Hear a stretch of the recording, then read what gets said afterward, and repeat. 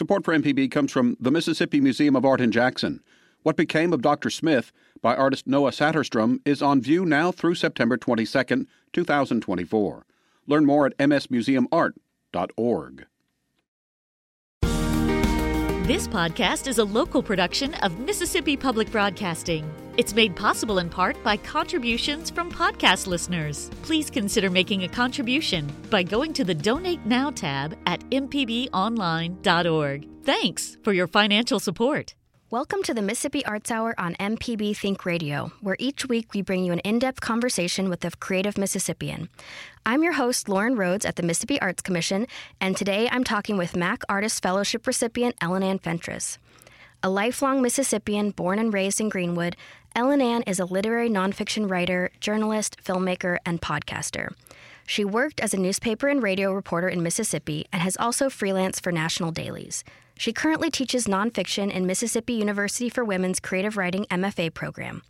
Her first love is the personal essay, and lucky for us, her debut memoir and essays, The Steps We Take, a memoir of Southern reckoning, was just published by University Press of Mississippi.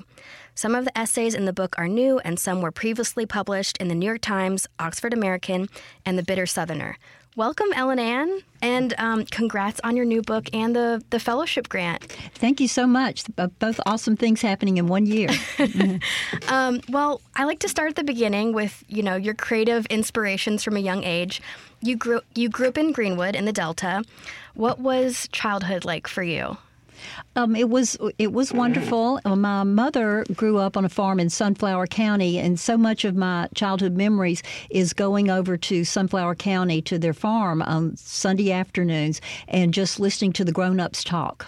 So I think that's the grand old Southern tradition of the oral tradition that we grow up hearing stories. Eudora Welty said a very similar thing about listening to grown-ups talk. Were you drawn to books and writing at a young age? I was an only child, and so I think you have to look to entertain yourself. And then plus I was just always fascinated with stories, like hearing the grown-ups talk, and then also reading. And so that was good self-entertainment, so I always was. Did you write when you were a kid? A little. I have my first memory of writing is that I remember one day I was in second grade, and I decided I was going to write a novel. And I remember sitting at the dining room table by myself for maybe all of 15 minutes and writing this novel and drawing these spacemen in in their little satellite that they were going to land, and that was how far my novel got. Well, it makes sense. You're a creative nonfiction writer. You're more drawn by the reality than fiction. What drew you to journalism? I think I was looking for a way to write. Yeah. In college, I was a French major. Not a lot of future in that, I don't think. I enjoyed it. And then when I was my father always took the Wall Street Journal. And on the front page of the Wall Street Journal, there's always an interesting feature. And one day, when I was a junior in college, the feature was about an Associated Press writer in Washington. And they were saying he wasn't the most poetic, he wasn't the most brilliant, but he could do it fast. And for what it's worth, my father sent it to me in a letter and said, I think you could do that. And so I think that was just sort of my permission to maybe I could explore that. That's a way you could write and get a paycheck for it.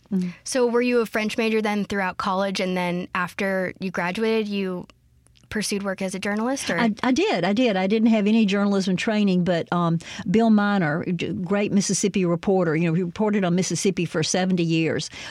He had his alternative weekly, The Capitol Reporter, at that time, and I always read it when I was in college.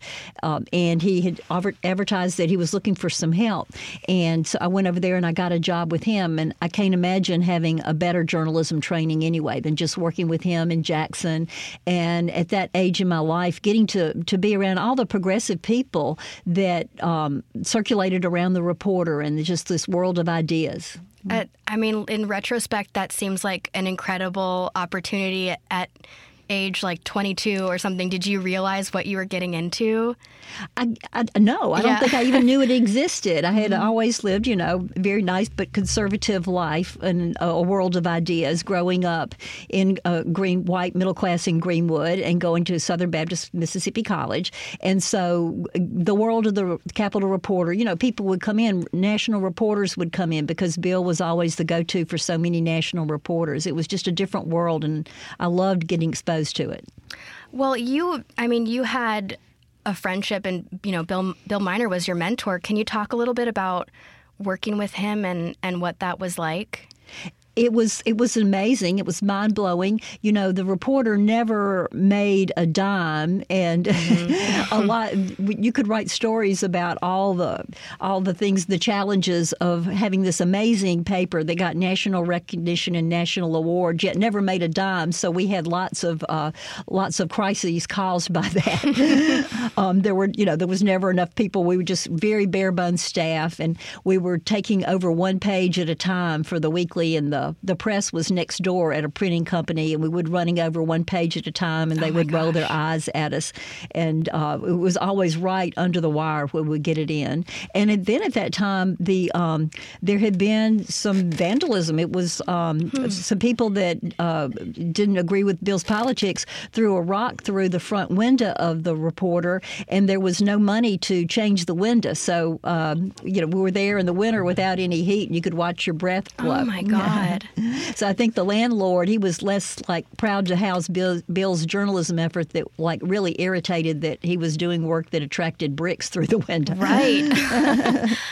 Well, did you feel like you really honed your writing skills? I mean, were you able to be fast? Oh, it was wonderful working with him. Yes, because he would take my story and he would show me no, this is what you do, and he would get it straight. So that was it really was. I mean, if I had applied to one of the best journalism schools in the country, I question if I would have gotten as much hands-on training as I did. And he would tell me it's the writing, but it's also the people. You've just got to you got to get out. You've got to network. You've just got to talk to people.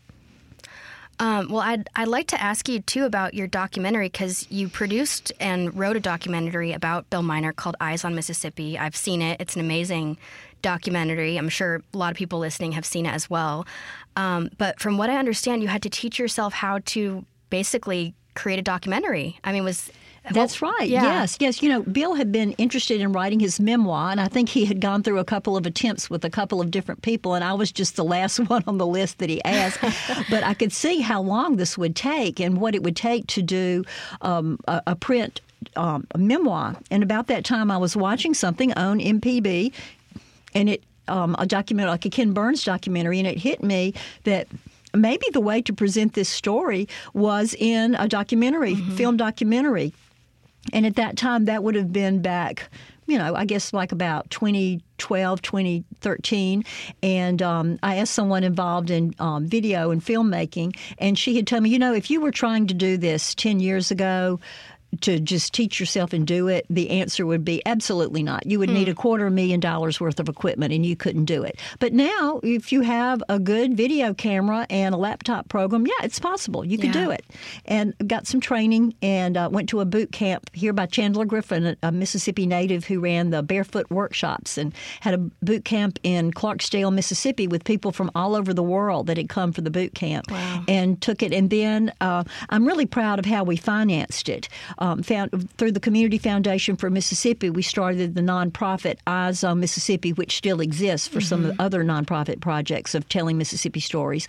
But I just went to people that thought it was so important that Bill's story be captured, and we raised $60,000 with donations everywhere. I think the biggest donation was $5,000, but I also had $5 donations of people that were devoted to get Bill's story out. And FYI, on the documentary, before COVID showed it at universities and museums across the country, but I'm working on getting the streaming rights, and hopefully it's going to be on MPV for too long. Oh, that's amazing. Yes. Oh, that's great news.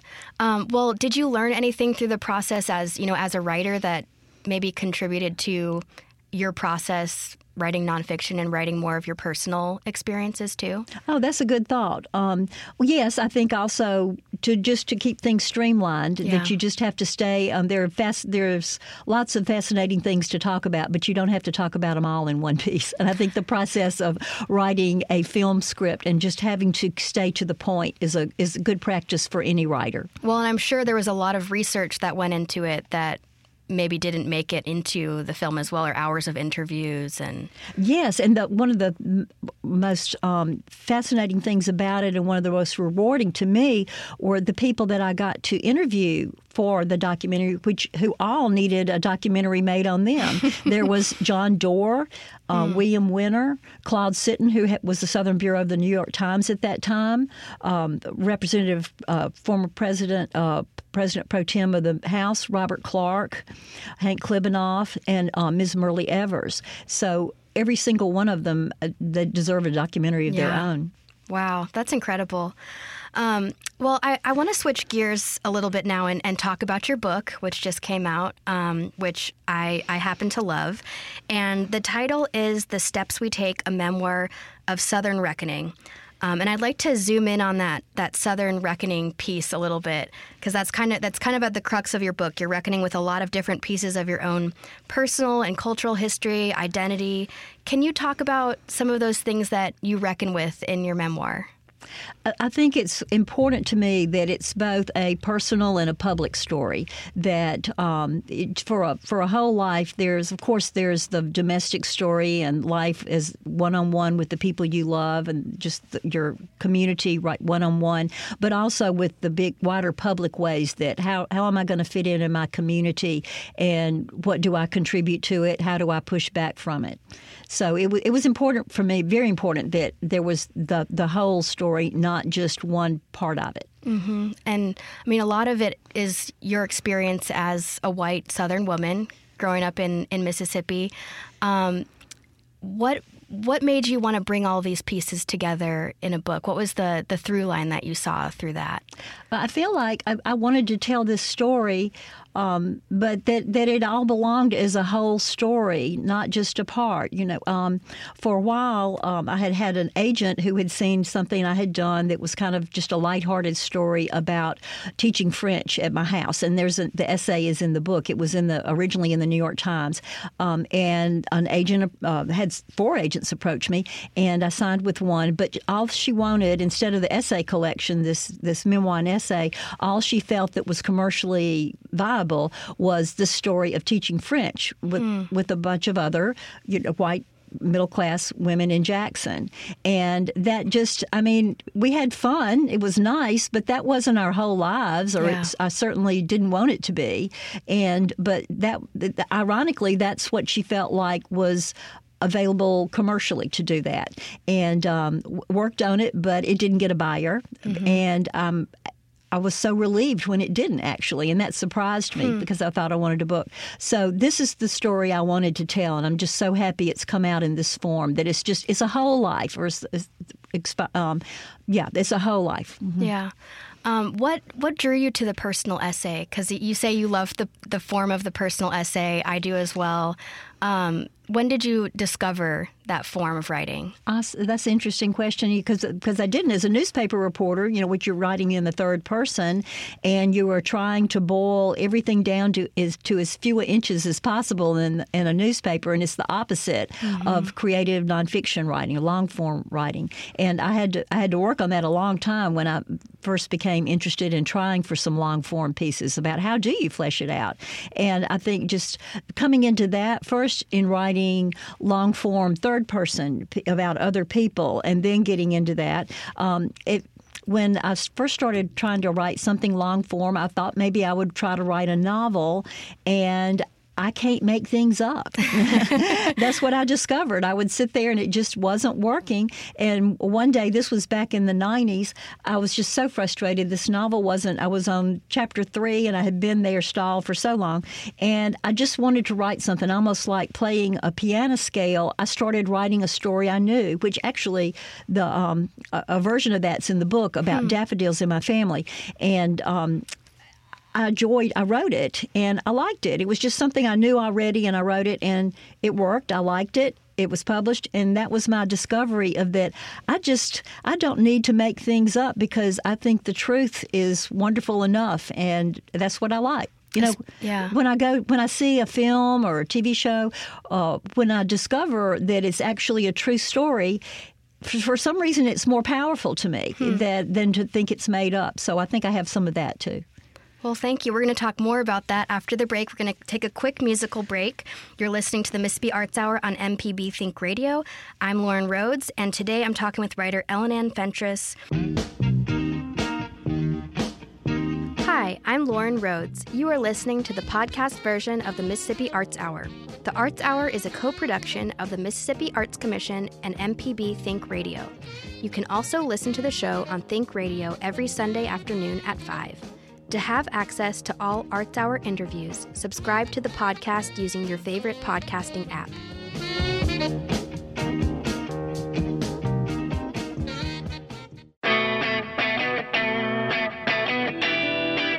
When you look at your vehicle, think of MPB. Need to get rid of your ride? Donate it by calling 877-MPB, the number 4, CAR. Need to have some work done on your truck? Listen to AutoCorrect Thursdays at 10, Saturdays at 11. An MPB license plate reminds you that MPB is with you wherever you go. Go to your county office and ask for an MPB car tag. MPB and cars, better together. This is an MPB Think Radio podcast. You're listening to the Mississippi Arts Hour on MPB Think Radio. I'm Lauren Rhodes with Mississippi Arts Commission, and today I'm talking with writer Ellen Fentress, whose memoir is called The Steps We Take. So before the break, we were talking about, your love for the personal essay, how you discovered it. Why did you, this book is a memoir and essays, which is sort of, from what I understand, a modern structure for a memoir. It's one of my favorite structures for a memoir. Where each chapter, can stand on its own, but it's greater than the sum of its parts when it's read together. How did you decide on this structure for your memoir? I had a number of essays that had been published that I really liked, and I thought maybe it's time for me to try for an essay collection because I looked at them together, and when you look at them together, it was just really did kind of make a portrait of a life of so many of the things that I had written about in these previous essays. And so I started collecting the essays that I had done, and I think I kind of had a just everything in the kitchen sink was in it. And I felt like it was so Mississippi oriented, but then I had some readers, and it felt like maybe it would be what everybody liked the best were the ones that were the most personal. Mm-hmm. So I took out some of the ones that were more third-person reported essays and added some more to it. The readers had said more personal essays, and so I said, okay, I knew what I wanted to do. I felt like this was starting to be pretty much the life of who I am, which is like just a Southern middle-class white woman, and what would complete and intensify that story. And I came up with my life as a volunteer because that's just something that it would show what I was interested in as a person, but even, maybe more importantly, it would show what society around me was interested and thought it was appropriate for me to be doing.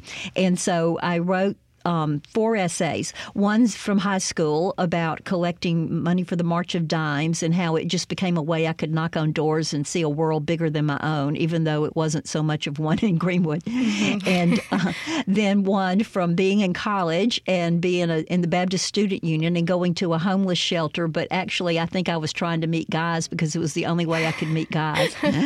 Bad timing. And then as doing Meals on Wheels with my church, with St. Andrew's Church in Jackson, and just living out my life month to month with Meals on Wheels, but also with my life evolving, and time passing in that and ending my marriage.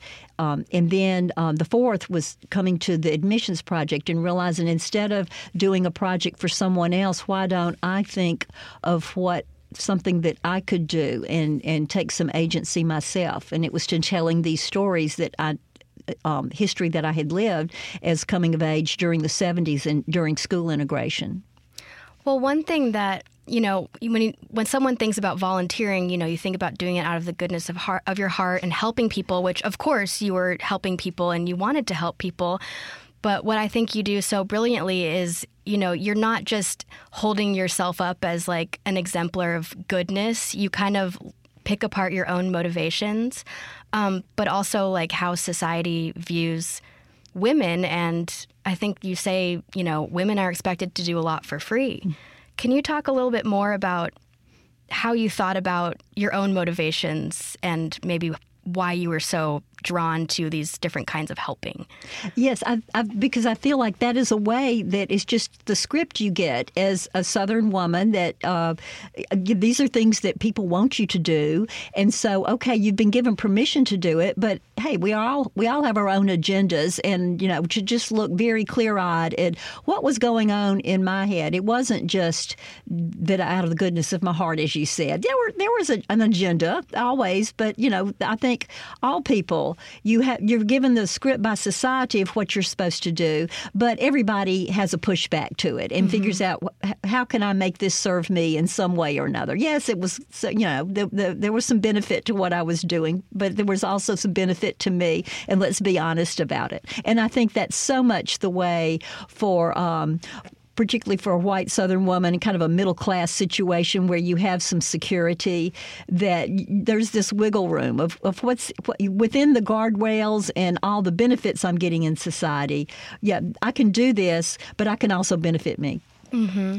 Well, and I think in looking at your own, motivations, it's also a great standpoint for looking at, society at large and maybe criticizing some of the larger systems that are at play there too, like the SEG Academy that you attended. Will you talk about your experience attending Pillow Academy and how you ended up writing that essay? Yes. So for the fourth section of volunteering in the memoir, it's about my coming to hold myself accountable.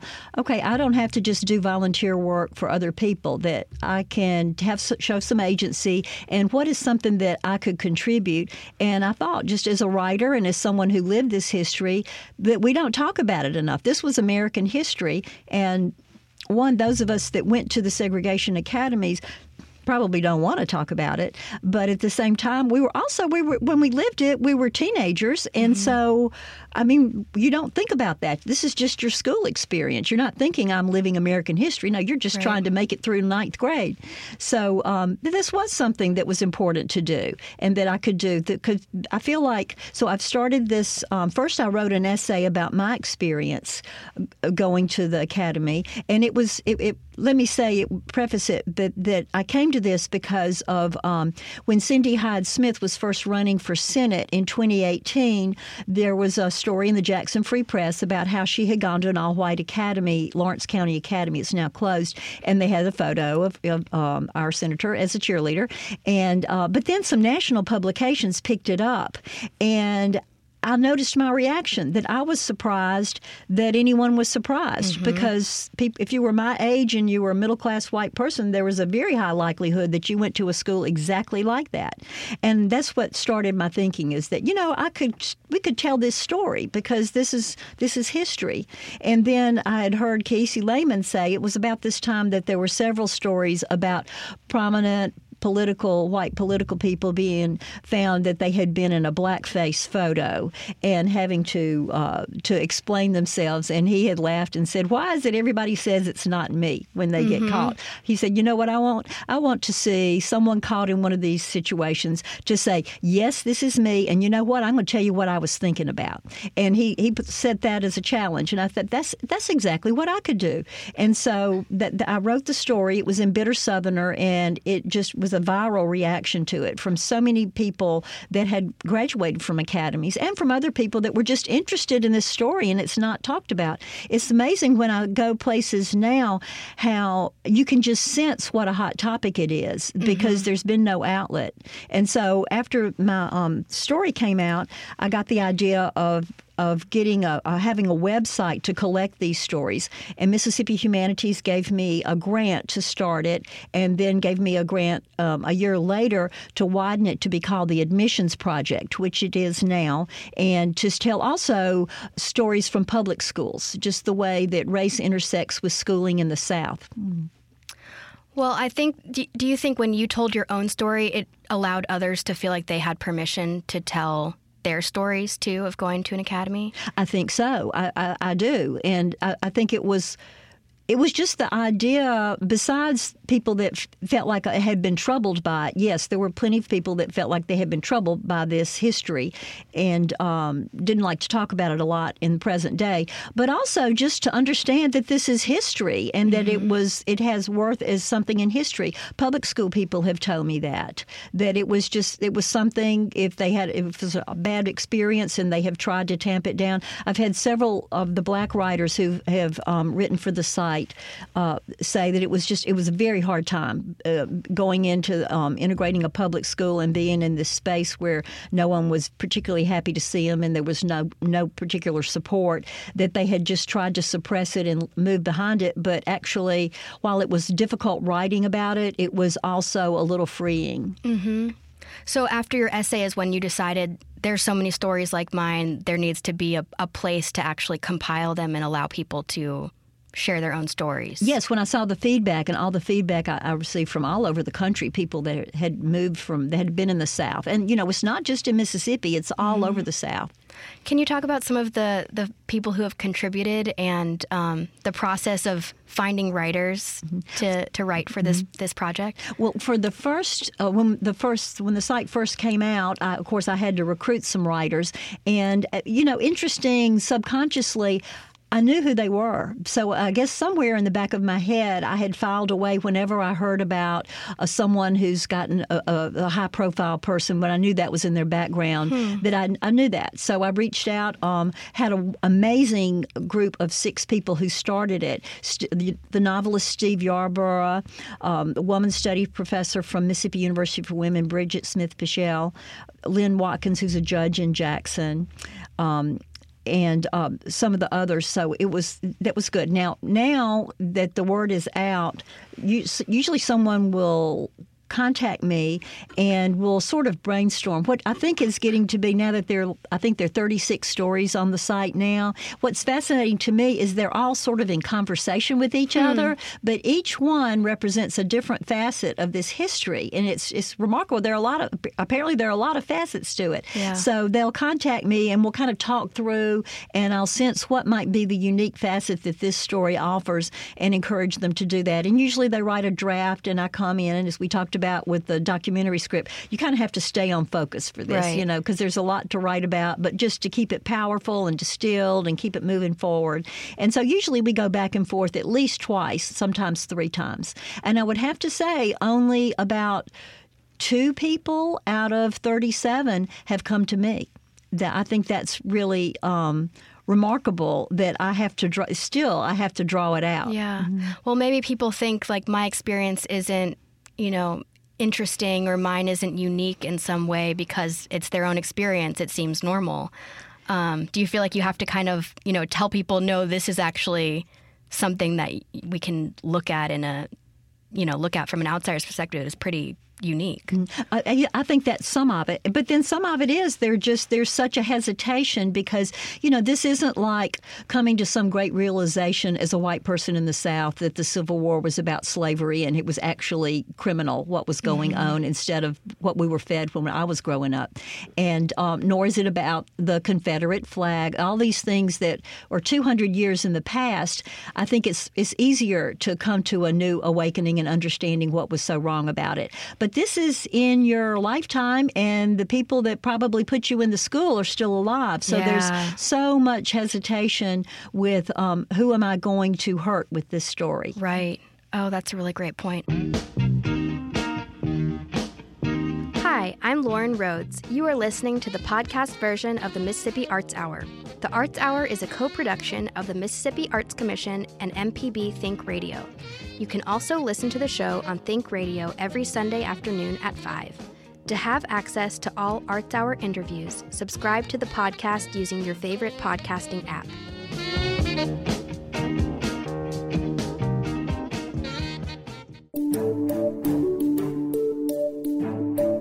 Hi, I'm Dr. Jimmy Stewart, Professor of Internal Medicine and Pediatrics at the University of Mississippi Medical Center.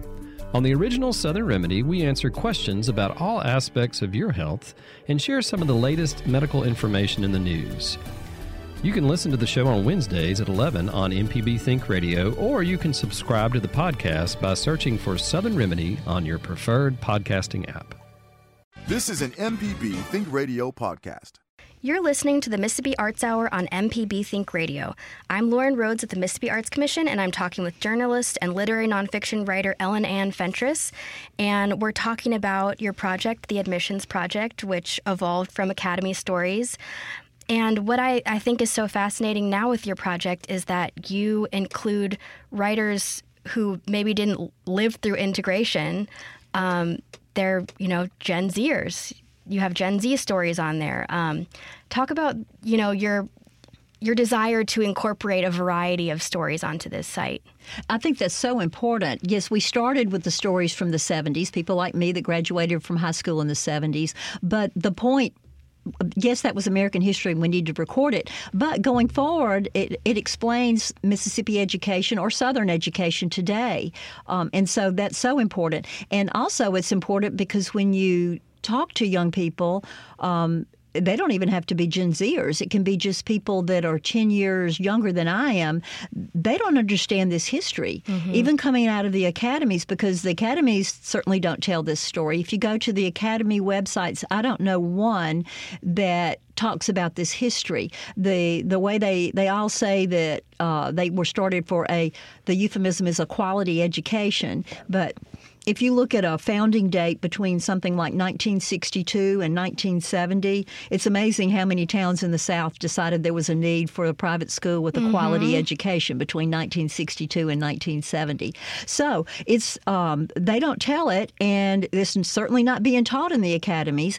I've had teachers from academies come up to me after presentations and said, I might have heard something about that, but I wasn't sure. Wow. And so, yes, and then I've had students that come up.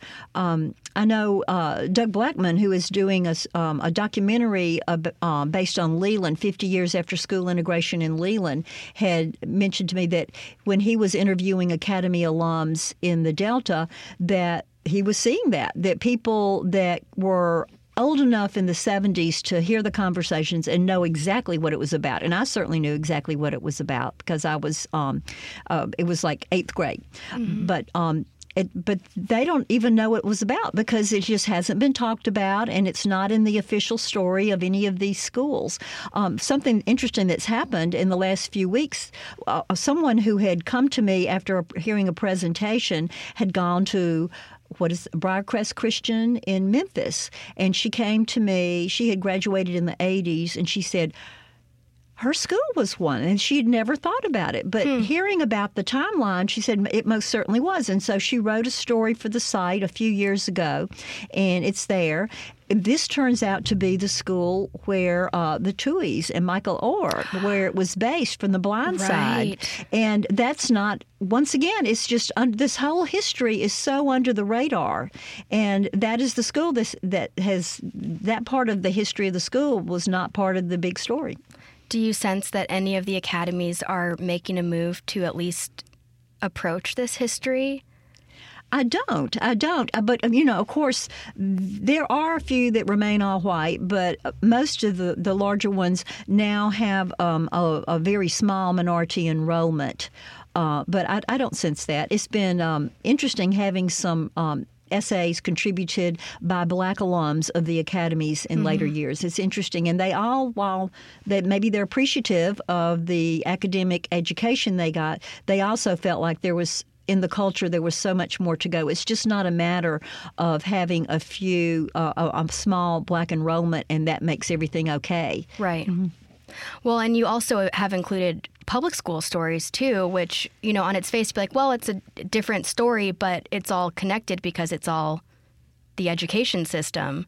Have some of those tell me about the public school stories that you've also included in that. I've learned so much from that I didn't realize. As someone educated in an all-white academy, I would just look over at the public school and think, oh, well, they're doing the right thing. That's the right way. But then the more I learned about it, the more I understood how complex the public school story was. That so many, there were success stories. Let me say that first. I'm not saying there weren't. Yeah. There were success stories, but there were also complications that in so many towns, if there was, once the town had to, once the courts had insisted and it became inevitable, what they did was simply close down the longtime black school with all of its traditions and wonderful teachers, and everybody went to the white school. And so many black traditions were lost in that whole history and pride. And then when people came into the white school, there really wasn't any support for the new teachers and the new students.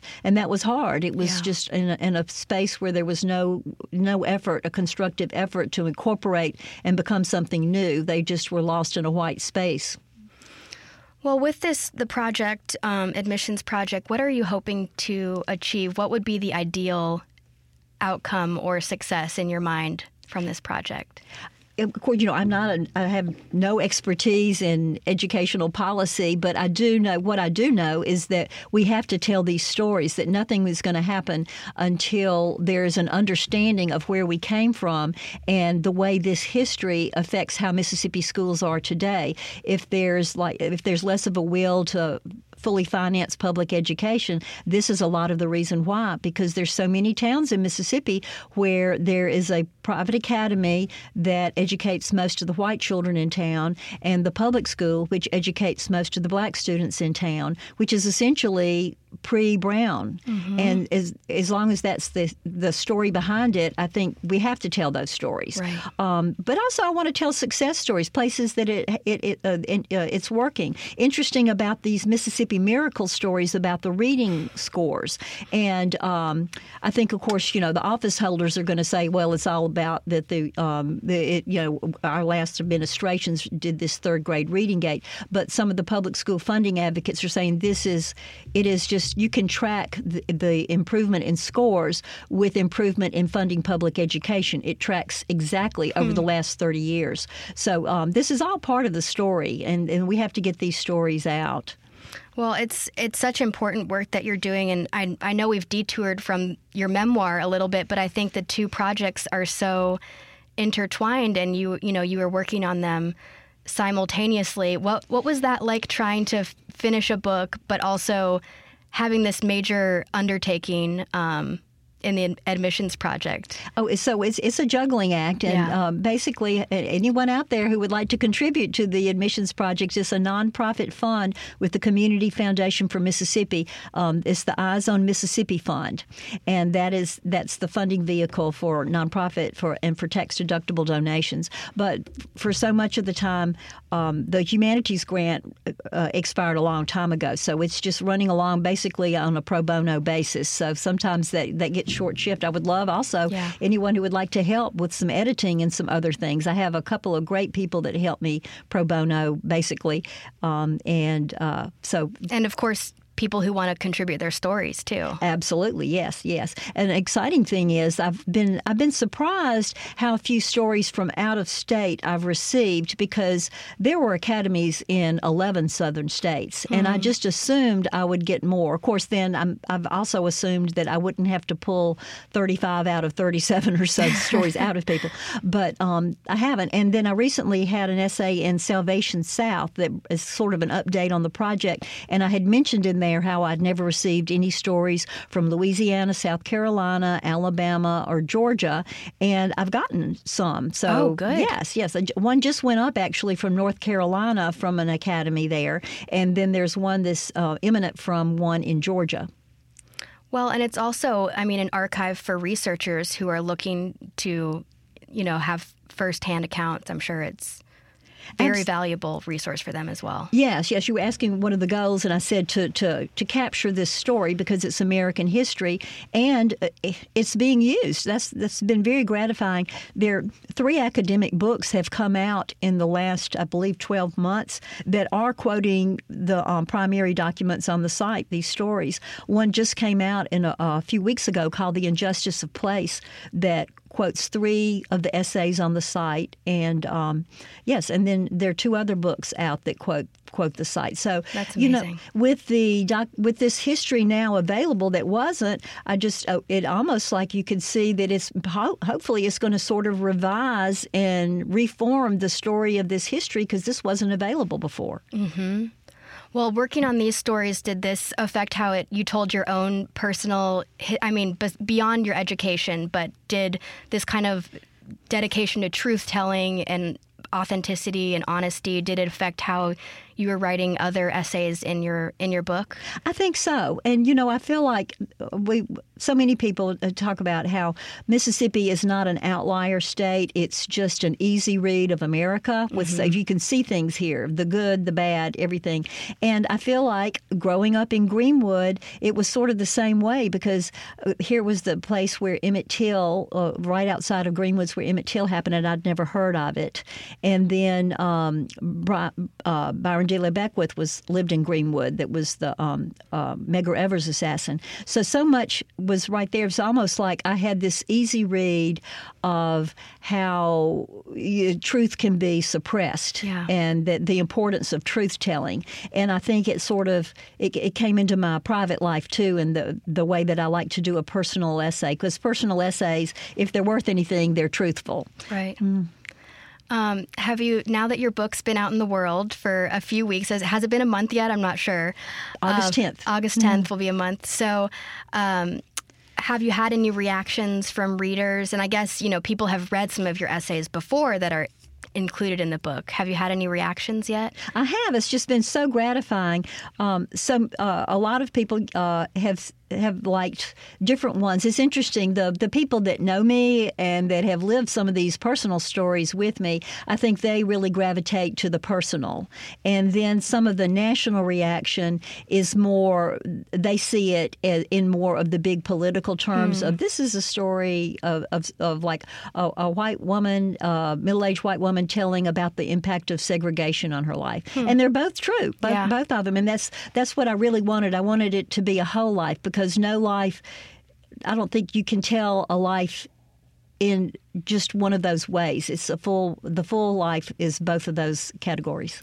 Well, and I think that's the beautiful thing about memoir, is when you're telling one very specific, personal, individual story, so many people can see themselves in it than when you're trying to look at things on a more general level too. Absolutely, yes. And I talk about this, and you know, we teach in the MFA program in Mississippi University for Women, that the curious thing about writing an essay and making it personal is the more personal and unique the story you're telling, just signature you down to every little detail, actually the more universal it becomes, because people can see this is a specific life and I have a specific life. And the deeper you go, I was reading one about going on this trip to Paris and all the crazy loopy fantasies that I pinned on this romantic trip to Paris.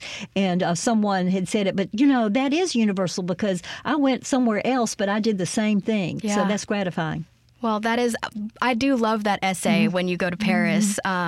Your essays about anything French are very enlightened. So I do hope everyone orders a copy of this book, The Steps We Take, A Memoir of Southern Reckoning. This might be a little unfair to ask since you just published a book, and that's an extremely huge undertaking, but what are you working on these days? Well, I think in the future, definitely there needs to be a book that collects all of the admissions project stories, all these first-person stories, and so I can see that. But I think there's also could be a second book there of more of a book sort of like The Warmth of Other Suns that tells the whole narrative story, maybe through the lives of 4 or 5 people that wove through this history. Oh, that's a fascinating idea. So I've thought about that. And then I've just got a couple of more personal essays right now in the works. The cover of my book is Dusty Bonjay, incredible expressionist artist on the coast, who died she was born, I think, 1903 and died 1993. And I'm fascinated with her story and what her story says about having a creative life as a woman in Mississippi, and the choices she made is kind of like maybe some kind of parallel with Virginia Woolf in A Room of Her Own. So that's something else I'm working on right now. I'm so glad you mentioned that cover. How did you stumble upon that image? Oh, I love it. It's in the Mississippi Museum of Art, and they had a Dusty Bonjay show a few summers ago, and when I saw it, I was so struck. What I love about it is the abstract expressionist quality. It's not just like a photorealism. It's like there's so much painterly, or it's her own view of what she's doing. And also that side eye. You got to love the side eye. It's her self-portrait called The Balcony from 1943. And when University Press asked me what would be my ideal cover, I said, that painting. And the Dusty Bonjay Foundation in Biloxi graciously let us use the cover, the piece of art. And they said they would like me to tell her story, which I do with honor, with pleasure. Well, I think that's an incredible and beautiful coincidence too. Now that you have this book in the world, I'm very pleased that I know you and that I can watch all of the things you're doing out in the world with the Admissions Project and the steps we take. Where can people find out more about you and your work? I have a writer's site, ellenannfentress.com, and the Admissions Project. Okay, put an S on each of these nouns, admissionsprojects.com. Thank you so much, Ellen Ann, and thank you everyone for listening to the Mississippi Arts Hour. Thanks for listening to this MPB Think Radio podcast. MPB depends on support from listeners, so if you can, please contribute today at mpbonline.org. Deep South Dining is the show all about the culture of Southern flavor, from fried chicken and collard greens to shrimp and grits and a glass of sweet tea. Subscribe now to the podcast using any podcast app or download our MPB Public Media app.